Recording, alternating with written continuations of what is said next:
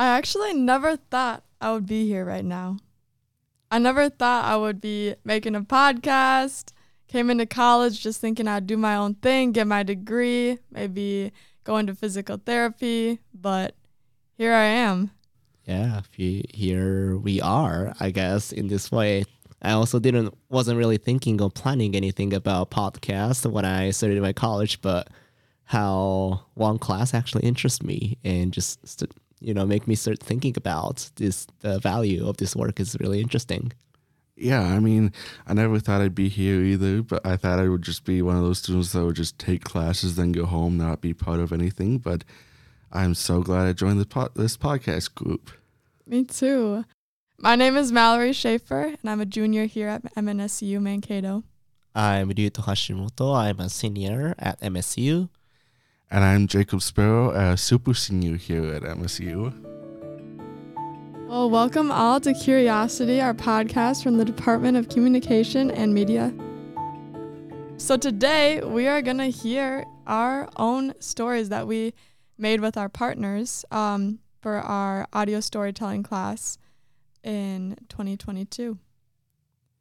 Yeah, I think it's really cool to kind of go back to the class projects that we have done, and I think it would be really refreshing for me to kind of re-listen to some of those and think about what we were thinking or what we were doing back in time, and I hope we can hear more and more about the stories.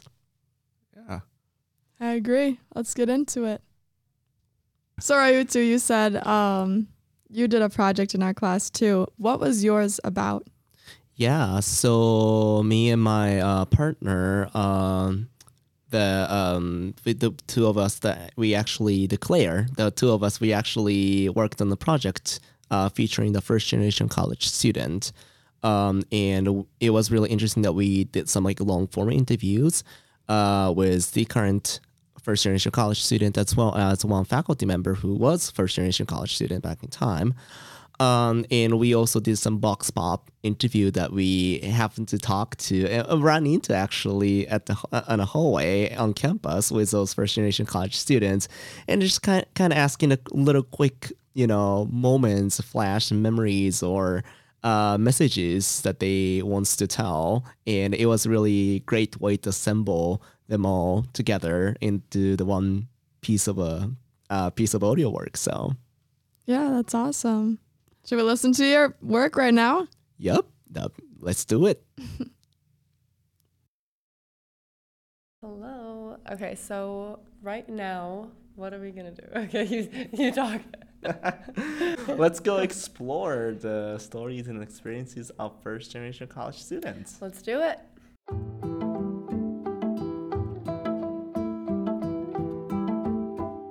My name's Taylor. I'm Vami, and I'm a first year. My name's Caroline Guth. I'm a first year at MSU. Nathan Addy, junior. It's a big step. It's fulfilling what your parents came here for.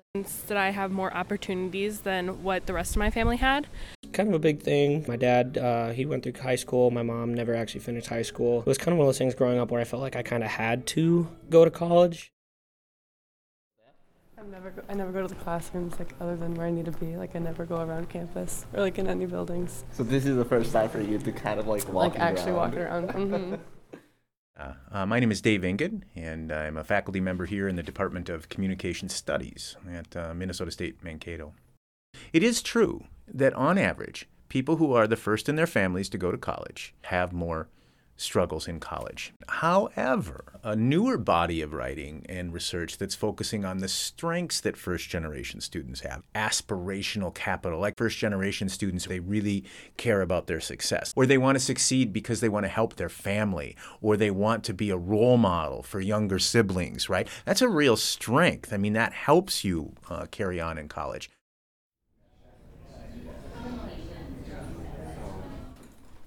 Hi. How are you doing? Good.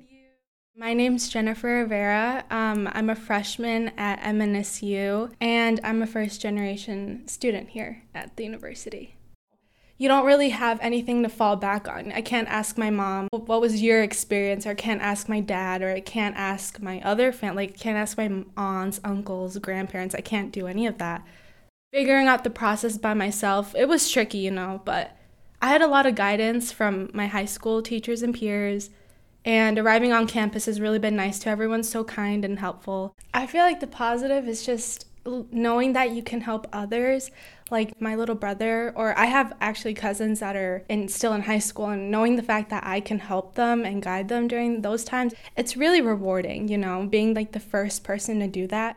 This degree means more than just a piece of paper. It's my parents' work, it's my grandparents' work, it's my work. Honestly, one of the best experiences I hope to live for.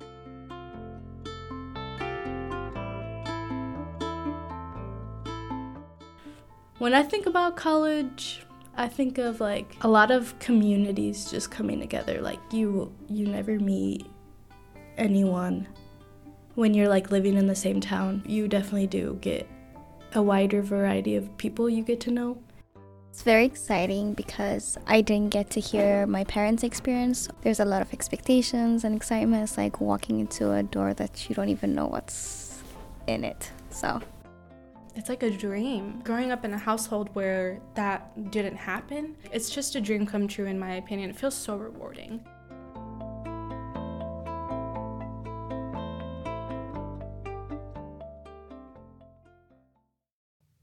I love that. I'm so glad that you were able to get those stories and talk to those people about their experiences with it. One of the people said, I'm not sure who it was, but it was a girl. She said, when I think about college, I think about community and how you would have never met these people otherwise. And I really love that. I agree with that. So yeah. Yeah, that's a really interesting point. Like to immerse for the many of those people whose parents did not go to college, it's really interesting that they go into the new group of people or like the university community that their generation has never been really associated with. I think it might be something, you know, one of the big finding. I got to interview another person, first generation too, and she also mentioned something about how people coming from all over, you know, pursuing different things at the one same location university found it really interesting to her as well. So I think that's one of the remark or maybe some common finding for the first generation college students. Yeah, that's awesome. And how did you get this idea to create this story? What was your motive, and did you reach all the goals you wanted to? Yeah, so it's really interesting. I myself is a first generation college student as well. So that was really when I was hearing about some of those things, or when I talked with the Dr. Engen, the class instructor, that, you know, I found it really resonating, and, you know, kind of started wondering about how I can get to know more about the student experiences. And my partner, Claire, that she was not a first generation college student. However, that's really also was an interesting addition in our journey of exploring the stories, because for her, it was really a completely new thing to kind of immerse herself, while I personally had a bits of connection between some of the stories that we collected. So I think it was really good combination when it comes to interviewing, editing, and making this piece, you know, together was really fascinating process for me. Yeah, I loved it. I thought the piece was great. What do you think? Yeah, I don't know what else to add, but I loved it too. Yeah, and I think the one thing that I really wanted to highlight in this story particularly was some of the positivity maybe that were not necessarily being, you know, featured or, you know, focused on for the past few years, or whatever the past work around the first generation college student. For example, it is interesting to find the word aspiration capital, which I personally, as a first generation college student, also find that to be really relatable, that, you know, my motive for the success, or why do I put the best of myself at, you know, on my college work and stuff, is probably because that I really have that connection between success and family, or success and a generation. I just feel like I'm the one who's gonna make the change in my family chain or just whole generation. So I just feel like that's really motivated me and pushed me forward when it comes to the college work. So I don't know, I started finding a lot of like interesting points, and then hopefully in the future work that would, maybe like more deep inside of like many of those, or feature some of the additional, maybe the advantages that we bring as a first generation college student. Yeah, for sure. Yeah, it seems like you really thought about this. Yeah, I think it's been really cool. I think I just newly discovered this identity, I think, since I came to the US, which is really interesting, because like it maybe it's like a term issue or whatever that I just did not know that how I carry that aspect as well. But now coming to the US and learning a new concept, and it's like, oh, I'm also a first generation college student, and what do I know now? Yeah. So, and it doesn't define you, but it gives you something, to keep you going. exactly. I think. Yeah. That's great. Good. Awesome. Well, thank you for that, Ryuto. And Jake, you made a story too. What was yours about? It was on a place called Toontown. Yeah, what is Toontown? Toontown is a record store here in town, on Riverfront, next to the old train station. And it's a cute little might not be the right way to say it, but it's a nice place, a nice little place. Just hang out, listen to music, and buy records, which as a lot of people may say, physical media is better quality than something like streaming, like Spotify or something like that. We went around and interviewed people. Of course, we talked to the owner Carl a lot, and then just stuck around there for a couple days, just hanging out, and it was really fun to make. And hopefully, people think it was a fun story to listen to too. Yeah, that sounds great. Let's listen to it. Yeah. Great place to go. If you like music, anything music, retro kind of vibes, it's really nice. That's good to hear. This is my first time coming in here, so it's going to be very interesting. We're about to open the door and go inside.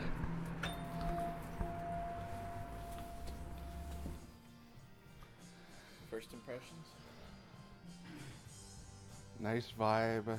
Smells nice. I'm Carl. This is Jacob. And I'm Jake, yeah. Nice to meet you. I'm Ethan, by the way. What is Toontown? What is Toontown? It's a record store.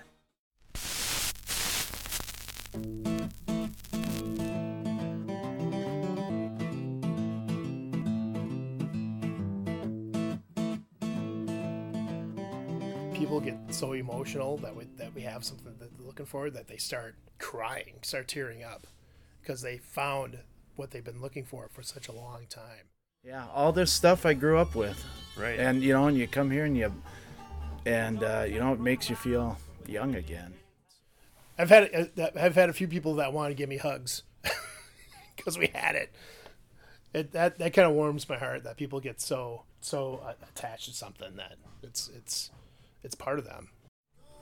Toontown is kind of a labyrinth. Just the way it's partitioned, you don't really realize what you're getting into. There's music everywhere, literally on the walls, underneath the stuff where all of the CDs are. It's an experience in and of itself. The more you browse, it just starts to unfurl before you. You find stuff that you just don't even expect to run into. So you have to navigate the full labyrinth.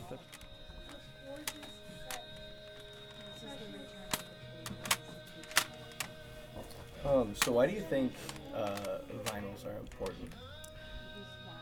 I think it's important because it, if you own it, you own it. You keep it. It's almost a relic of the past in a really cool way. And there's a ritualistic component to it. When you put an LP on a table, it starts the whole sensory experience before the music even begins. Yeah, it's really satisfying because you get to have this artwork in the first place, which is awesome. You get to fold it out, you pull out all the stuff, and it's got these fine details that you just can't get with digital art, and you can't get with digital music. Being able to hold that in your hand and actually be able to look at it is just really fun. It's a different experience. How would you describe Toontown to somebody who's never been here before? That's a good question. I tell them if they like music at all, they should come here because the music they like will be here.